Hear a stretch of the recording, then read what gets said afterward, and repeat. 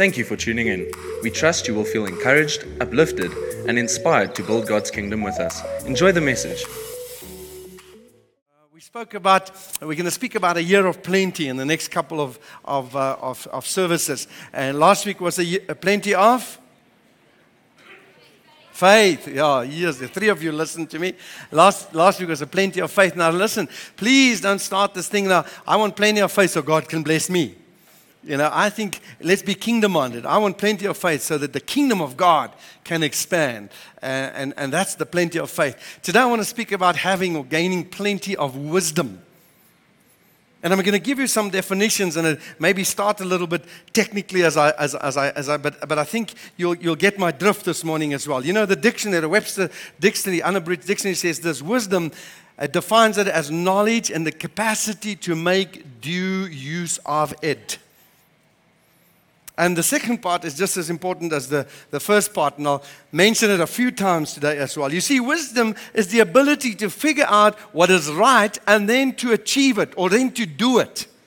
It's not just good to figure out what is right or to have knowledge, because some of us think wisdom is simply gaining intelligence or knowledge or understanding even of a situation. But it's more than that. It is the ability to put into practice the knowledge that I've gained in such a way that common sense prevails.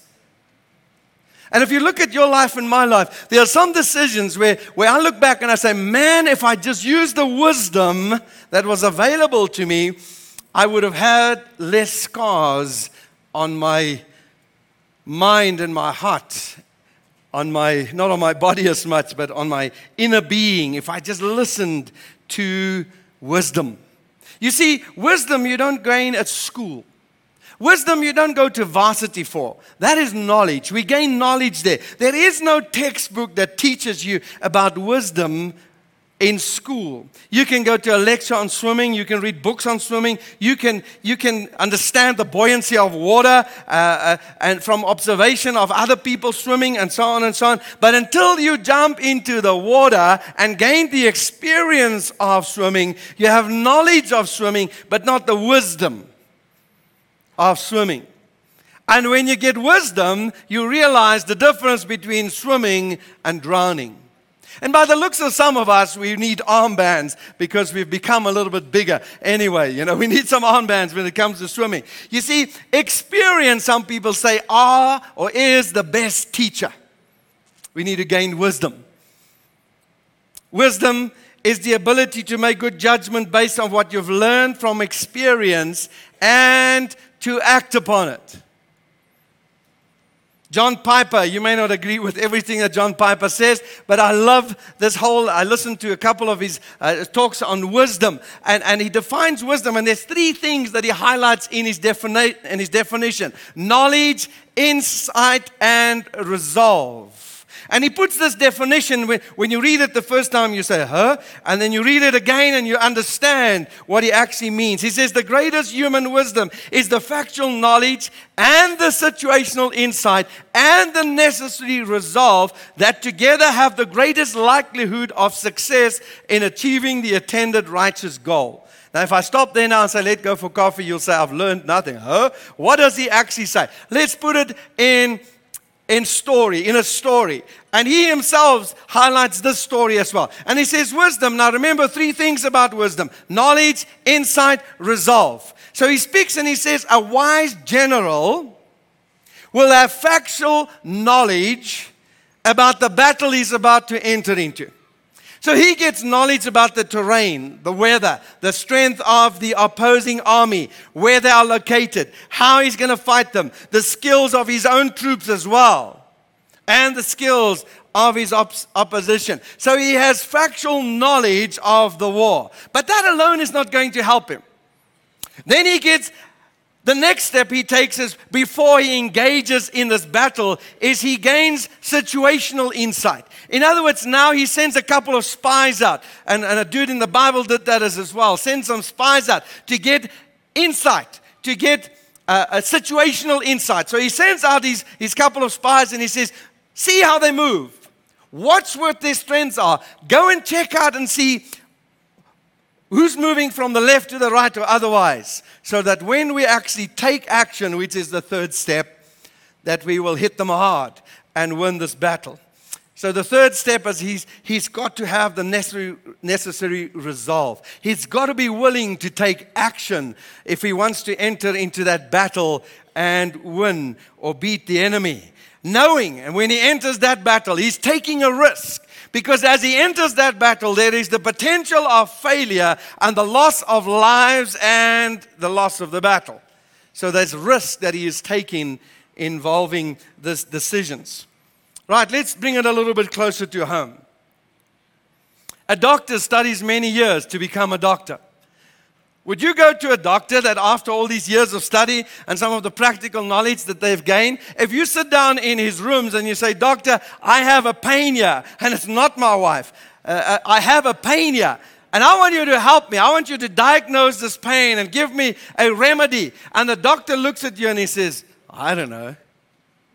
You say, "But all the knowledge, doctor, surely you would know how to apply that knowledge into my situation and then help me to act on that knowledge to get healing."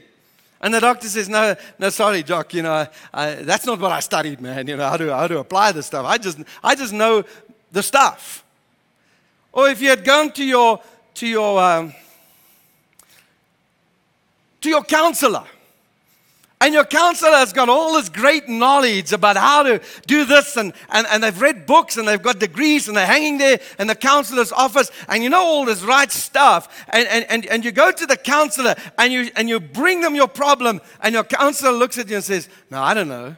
I don't know what we're going to do. I don't know what, you figure it out." You see, factual knowledge needs to translate into situational insight, needs to translate into the actual change, the action that needs to happen. What if you gone to your pastor and you know that your pastor's got a degree or an honest degree in theology, and he's read a lot of books and saying, you say, "Pastor, I want to know the simplest thing possible. I want to give my life to Jesus and be saved." And your pastor says, No, you'll have to go to one of our counselors for that. I don't know how to do that.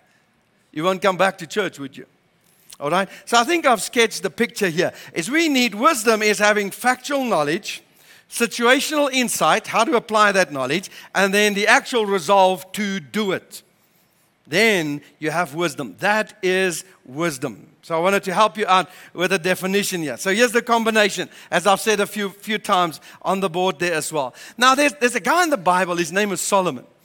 And you've read about him, I've read some of his books as well. Solomon is said to be the wisest man that has ever lived and will ever live apart from Jesus, because Jesus obviously outshines him a lot as the Son of God, okay? So Solomon is now being appointed as the king, and God comes and speaks to Solomon. He really likes Solomon. And he comes to Solomon and he says, "Solomon, my boy, you ask me anything that you want, anything under the sun." Now let's pause there. What would you ask? Don't be super spiritual. "Oh God, this bond, the school fees, it's just too much. The car payments.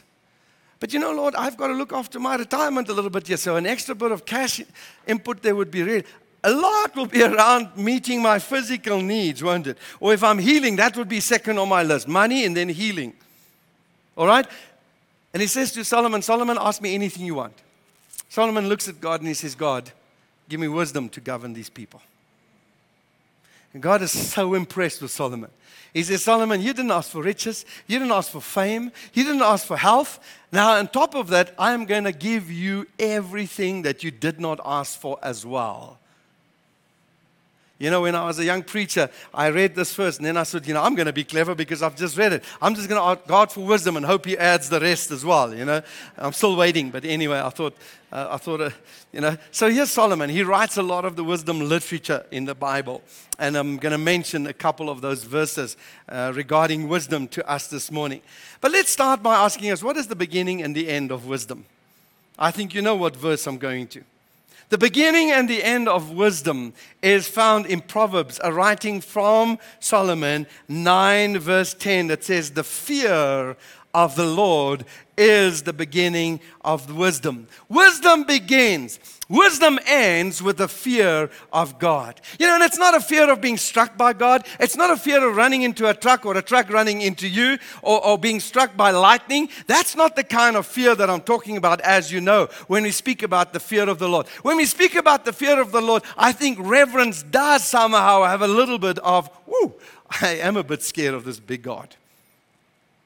I think it has a bit of that. But when the Bible speaks about fear of the Lord, it speaks about that deep, abiding, holy reverence and respect for the Lord and for His word. And for His word. That's His spoken word. You see, the book of Proverbs says a lot about wisdom.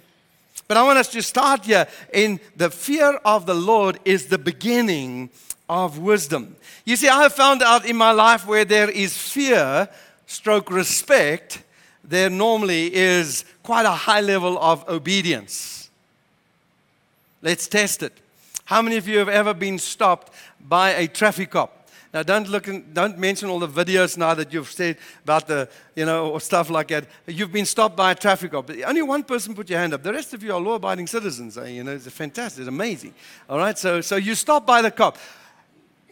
Why you say things, you say the things you do to them. Sometimes we rattle off things and we think afterwards, it was a bit stupid. How's it, sir? Nice day. And I like your hat. And it's all just based, can you borrow, can I lend your pen? Stupid stuff you tell the traffic cop, And because there's a level of fear there. But one person pulls you off in a car that can flatten him.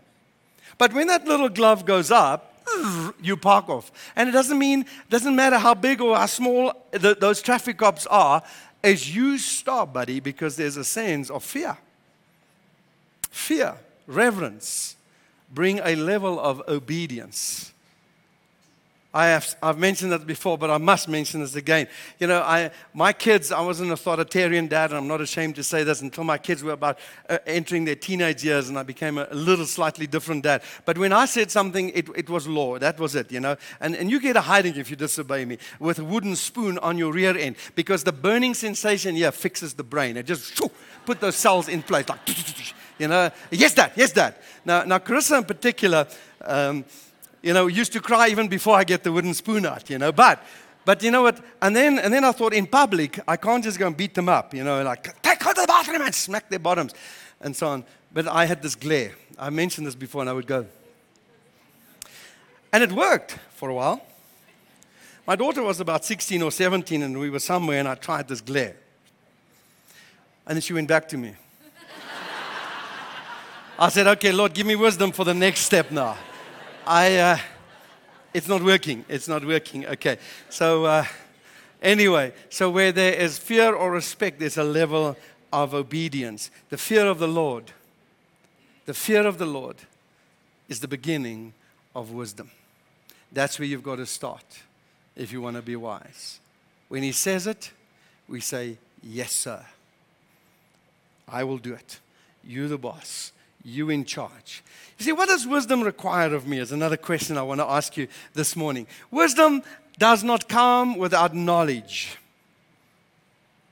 So you have to have knowledge in order to gain wisdom. But the other part of wisdom that is so very, very important before it becomes wisdom is actions. So you can have wisdom, you can have insight, you can have all this stuff, but unless you actually act on it, you don't have wisdom.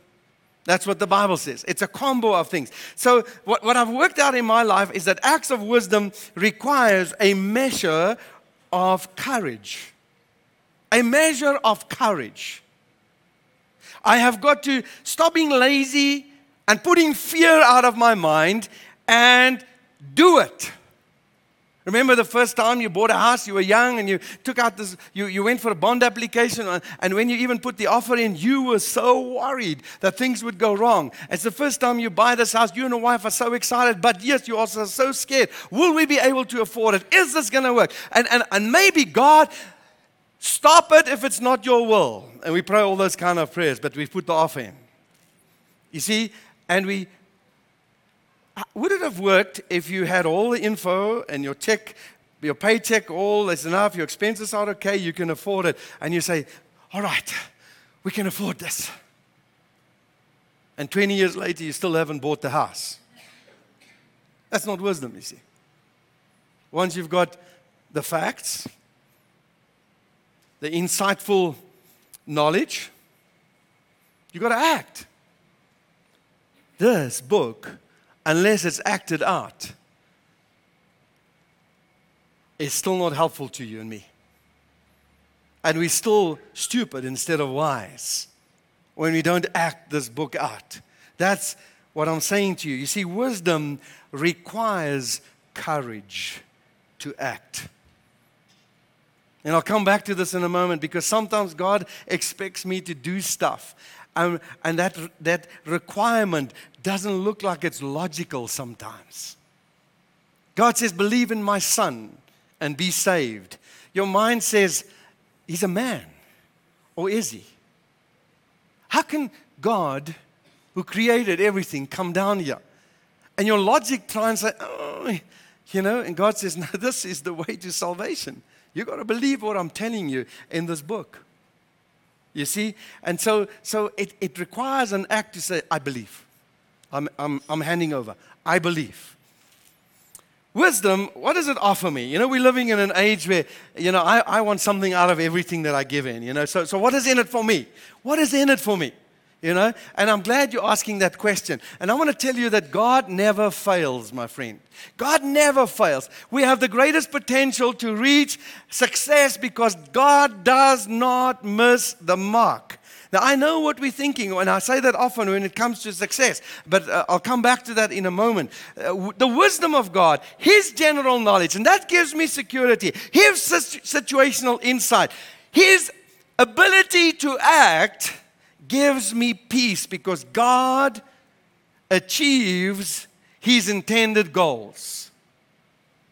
Not necessarily mine, but His goals. He does achieve. There is no power in the universe, my friend, that can stop His people from reaching wisdom if we tap in there. And in the end, I'll tell you what the end goal of wisdom is. It's much more than here. He generously gives wisdom to us. That is in His plan. We can be the wisest people, I believe, on the planet because we have the Word of God and we have the Spirit of God. We can be. James chapter 1 verse 5 says this, if any of you lack wisdom, you should ask God, because God has got some favorites and will give a portion to them, or maybe a much bigger portion to them and just a little bit to you, because you're sort of not His favorite. No, this is what it actually says. It says, if any of you lack wisdom, you should ask God, who generously gives to all without finding fault, and it will be given to you. Lord, I need wisdom. And God says, I'll give it to you, and I'll generously give it to you. I'm not going to find fault. I will give you my wisdom. You see, God hasn't got favorites when it comes to sharing His wisdom. I don't believe God wants you to fail. Those are my choices. Those are not God's choices for my life. Those are my choices because I make some stupid decisions. And I'm sure you'll say yes, and so have I, Rulof, if you're not so super spiritual on me this morning. We've made some stupid decisions, isn't it? Don't you look back and say, oh man, I shouldn't have done that. That was stupid. That was insane, some of them. I believe God wants us to succeed, and in order to succeed, we need His wisdom. Here's the reality. Not all of us have got all wisdom. You may have wisdom in certain areas of your life, but not wisdom in other areas of your life. So when we speak about gaining wisdom, we're speaking to everyone here this morning, because not all of us are all wise in every decision. You may have wisdom and demonstrate it in your business, and you're very successful in your business, but you may have poor wisdom when it comes to your marriage and your family life. You may have great wisdom and demonstrate it in the use of your finances, but you may have poor wisdom in the use of your tongue. So all of us have got to go on our knees daily and say, God, give me wisdom. I believe that we will have fewer dead ends in our lives. We will have fewer failures in our lives if we apply the wisdom of God more on a more regular basis. Proverbs chapter 3 verse 5 to 7 says, trust in the Lord with all your heart and lean not on your own understanding. In all your ways acknowledge Him and He may direct your paths. No, it says He shall direct your paths. Do not be wise in your own eyes. Fear the Lord and depart from evil. My friend, one thing that I've worked out about God is He is all wise. Even human beings, the greatest human being, who may in your mind, in my mind, have all the factual knowledge and the situational insight and have all the energy the resolve to act and to do stuff, God will sometimes frustrate those plans because it's not in His plan. Do you remember the story in the Bible about the Tower of Babel? Oh, yes, they had all the factual knowledge of how to build. They all spoke the same language. They're going to build a staircase to heaven. Isn't there a song like that somewhere? I don't know who's singing it, the Beatles or some Eatles. Staircase to, and God looks down and He says, no, that's not my plan. I'm going to frustrate your wisdom, situational insight, and your resolve. I'll frustrate it. That's not my plan. I'm okay with that. I'm okay with that. And sometimes I look back over my life and I think, Roelof, you're a stupid idiot. You made a wrong decision here. And sometimes when I don't have the answer, I'm looking back and I say, is it not maybe that the all-knowing, wise God frustrated my plans here for a reason? For my protection, for my good, or for my growth? That happens from time to time as well. You see, we fail. God doesn't. He cannot. He doesn't fail. My problem is I don't always lean on His wisdom and on His Spirit. So I make some fleshly decisions. I have a list of fleshly reactions, responses, apart from what God actually wanted me to do. Romans chapter 11 verse 33, listen to the writer here. He is so excited about the wisdom of God, and that really, really just gets me excited as well. Listen to what he says. Oh, the depths of the riches of the wisdom and the knowledge of God. How unsearchable His judgment and the paths beyond tracing out. I don't know the ways of God. They are amazing, he says. Who has known the mind of the Lord? Of who has been His counselor? Who has ever given to God that God should repay him? For from Him and through Him and for Him all things are all things. To Him be the glory forever. Amen. He's the wise one. He knows everything.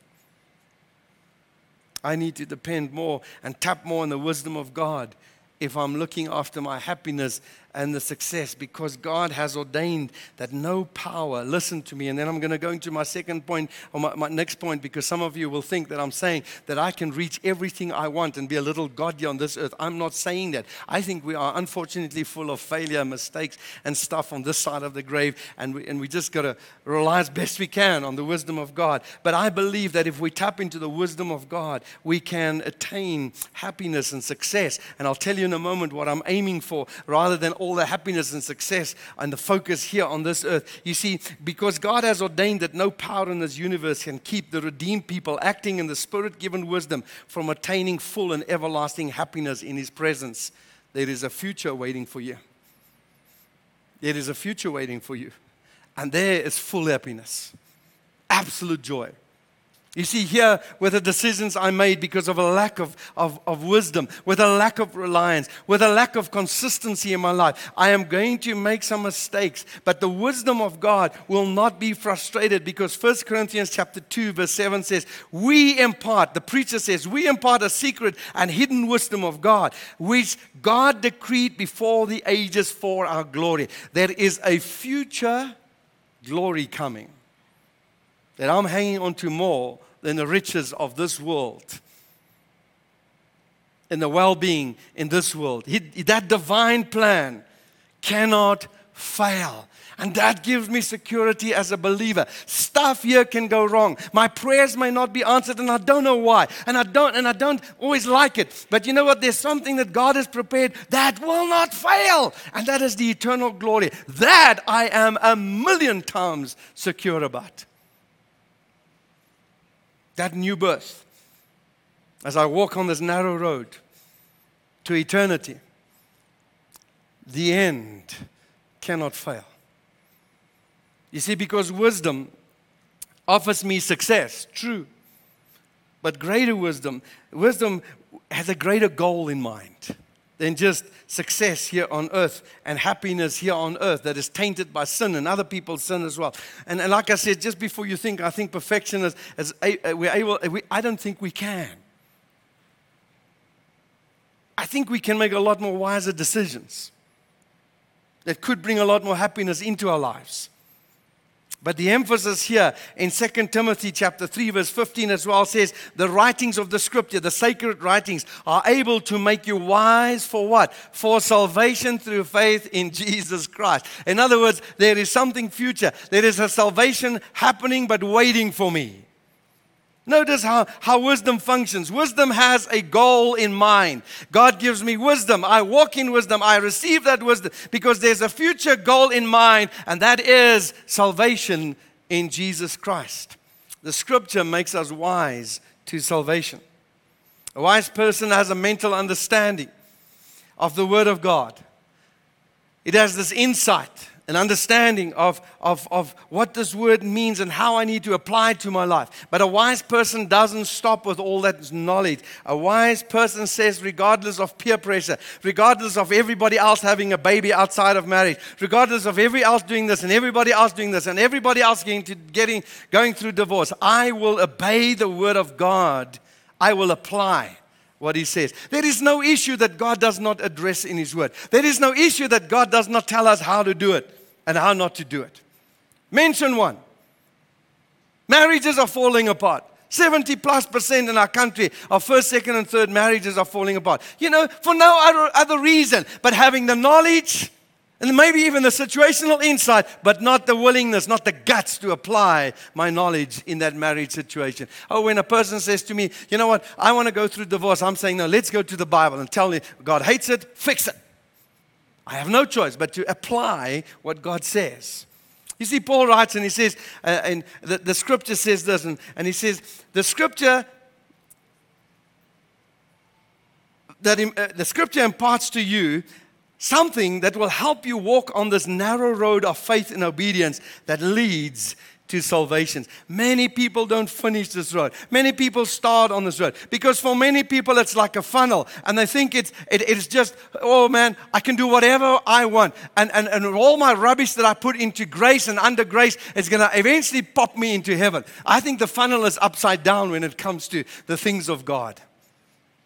Is I've got to press onto this narrow spout, this narrow road, and force myself through this and discipline myself and work on issues and walk this narrow and put aside and put off and all that kind of stuff God expects me. So that in eternity, the spout is opening up, and that is when all things are good. You know, Proverbs chapter 13, 3 verse 13 says, Happy is the one who finds wisdom. What is wisdom? Knowledge, insight, application of the Word of God. Happy is the one who finds wisdom. A person who is wise is normally much happier than a person that's unwise. You can see it on their faces.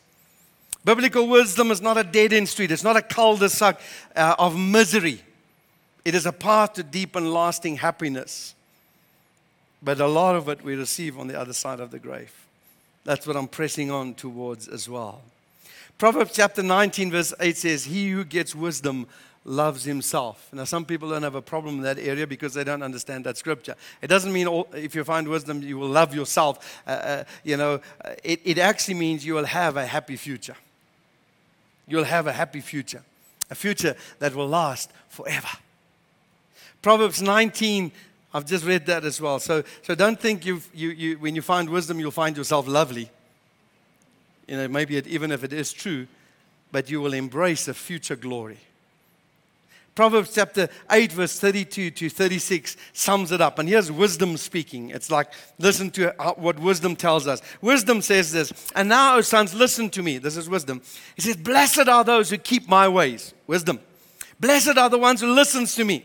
Watching daily at my gates, waiting beside my doors. For whoever finds me, wisdom, finds life and obtains favor from the Lord. If you find wisdom, you find life and favor from the Lord. But he who fails to find me injures himself. How many scars have you and I got because we have failed to find wisdom? We've injured ourselves. The Bible says in Proverbs 16, verse 16, wisdom is better than gold. It doesn't say wisdom is like gold. It said it is better than gold. You see, I know that most of us know that you can buy almost anything with gold, especially if you have a lot of gold. But that does not buy everlasting joy and everlasting life. Money can buy a lot of earthly possessions and can bring some pleasures into your life. But it's also turned a lot of people into idiots. So let me answer two more questions maybe. Is where do I find wisdom? First place where I find wisdom is in the world. You think I spell it wrong or pronounce it wrong? No, I mean wisdom can be found in the world of God. Proverbs 6 verse 6 says what? Go to the ant, you sluggard. Let me read it for you. Go to the end. Consider his ways and be wise. So if you look at some of the worldly things, the stuff God has put in around us, we can learn a lot from that as well. Another place where we find wisdom is from men of God.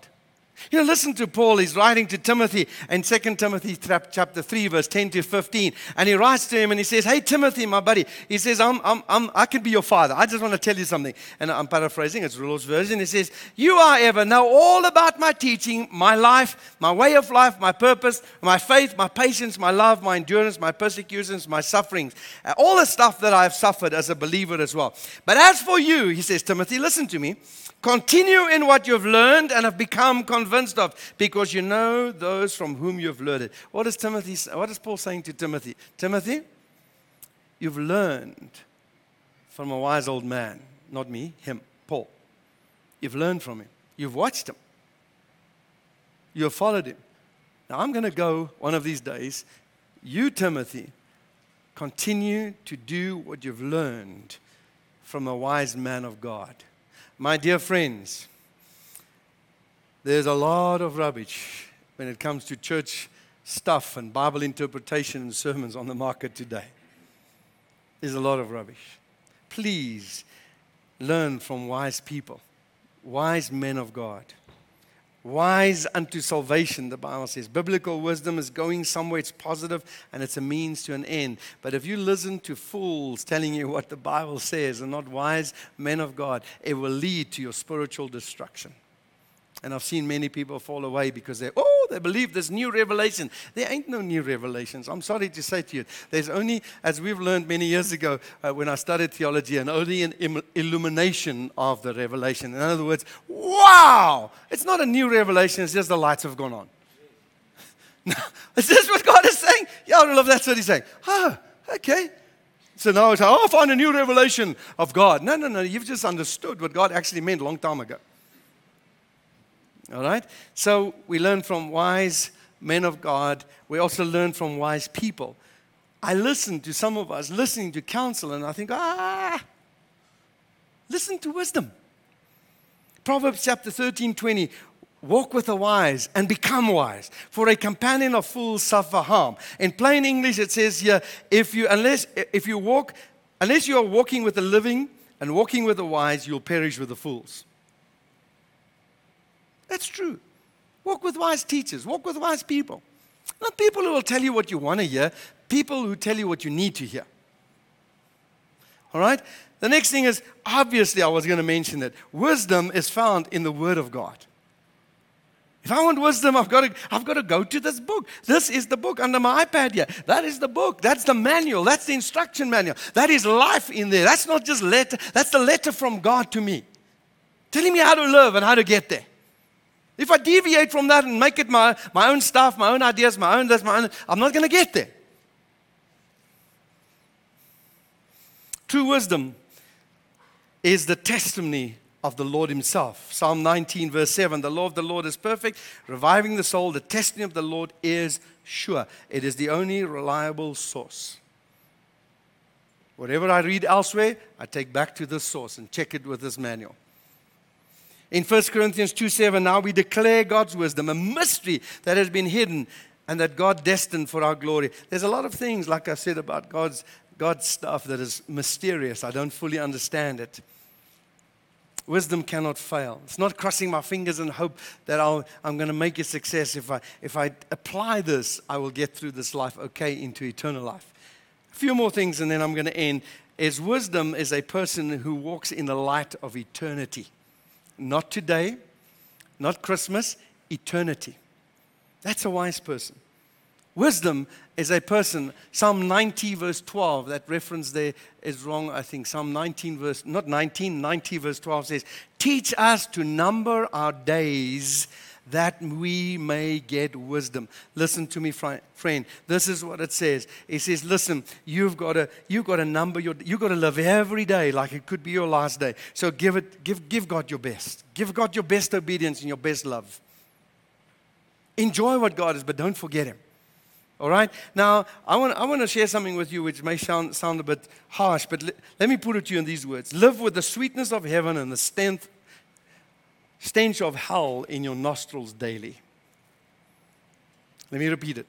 Live with the sweetness of heaven and the stench of hell in your nostrils daily. Man, I'm looking forward to eternity. I'm looking forward to the presence of God. But there's something in me that says, God, I don't want to miss this. And I'm just honest with you. And I know it's by grace, and I know I have assurance of salvation, but in me, I don't want to, I live with in a sense that awareness is if I mess this up and walk away from God and His grace, hell is waiting. It's a reality. Last thing I want to say, and I'll close with this morning. In order to get wisdom, you must become a fool. It's like a contradiction, eh? And it is a contradiction, but the Bible tells me that. It's not Rulof's point. It's the Bible that tells me. You know, Paul was willing to be a fool for Christ. In Acts chapter 26-24, it says this. Paul is now defending. He's on his defense, and Festus. And Festus is the guy who Paul is in front of him, and he is so wrought up with Paul, and he says, Paul, listen to what he says verbatim. You are insane. Cuckoo. You are insane. Your great learning is driving you to madness. In other words, Paul, you are a fool. Doing this, believing this, willing to suffer for all of this. Just let it go. 1 Corinthians 3:18, let no one deceive himself. If any of you thinks that he is wise in this age, let him become a fool, that he may become wise. Here's the key to wisdom: become a fool. In other words, again, simply what it means, this book is the truth. If it contradicts your thinking, that's wrong, not this. And I'll highlight one or two things at the end here, because I'm telling you, the wisdom of God is sometimes foolishness in the eyes of the unbeliever. In 1 Corinthians 1:17-27, I'm not going to read the whole passage. You can read it at home. Christ crucified is God's power and wisdom. The message of the cross is foolishness to the perishing. But to us who are being saved, it is the power of God. It is the message of Christ.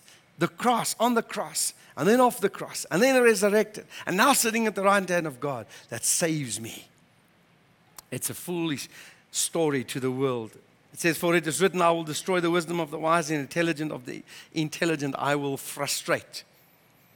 My friend, I'm asking you, don't be a cowardly conformist. Our believers have become conformist. But science says this.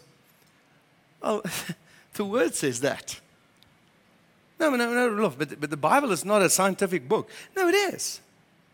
The Bible tells me the origins of all things, the purpose of all things, the end of all things. The Bible is historically correct. It's not just, whoops, you know what? God didn't know what He was saying when He says, in 7 days I created the heavens and the earth.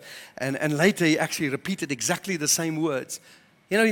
Is God lying or deceiving us? Does He want me to believe that 7 is not really 7 and years are not really years and days are not really days? Is God trying to mess with my mind Because scientists are wrong. My dear friend, let me tell you this. Is a wise person doesn't conform to the world, but conforms to the Word of God. It says it. It repeats it. I want you to celebrate because God says that I created the heavens and the earth in 6 days, and on the seventh I rested. 7 million? 7,000? Or 7 days? 7 days. 24 hours. Yum. 24 hours. Now let me tell you about Darwin. Listen, my dear friend, I believe the greatest scientist that ever lived and has lived and will always live. I believe him over a Darwin or even a watered down theory of Darwin. And that's going on the news. That's what I believe. And God says it, it is true. So I tell the science, oh, but scientists, no, my God, my scientist says this. You know, when it comes to gender issues, my dear friend, you know what my scientist says? Him, created male and female. Not 32, not 62, not 112. Male and female. Act like one, act like the other. If you're that one, you act like that one. If you're that one, you act like that one. That's how I created. Nothing in between. Male, and that's what my scientist says. Yeah, but you know what? You don't, I do know. This is what the book says. And I say with all the love of God in my heart to you today, if you're confused, just go to the book. Go to the manual. Go to the manual. God doesn't, There's other issues that are disputed today. And Christians keep on moving towards the worldly standards. We conform to the world instead of just saying, I'm sorry, now I'm going to look like a fool, but I believe in 7 days God did it. That's what he says. I believe God was male and female. That's what he says. I believe that what the word of... You see, biblical definition of wisdom is the fear of the Lord. And that's where it begins. That's where it ends. God is the source. The earthly wisdom is really not wisdom. And God says it himself. The wisdom of the world is folly with God. Folly with God. True wisdom is found in obedience to God, fearing him and his word. That's where true wisdom is found, fearing him and his word. True wisdom is found in not only fearing him, listening to his word, but doing his word. That's true wisdom.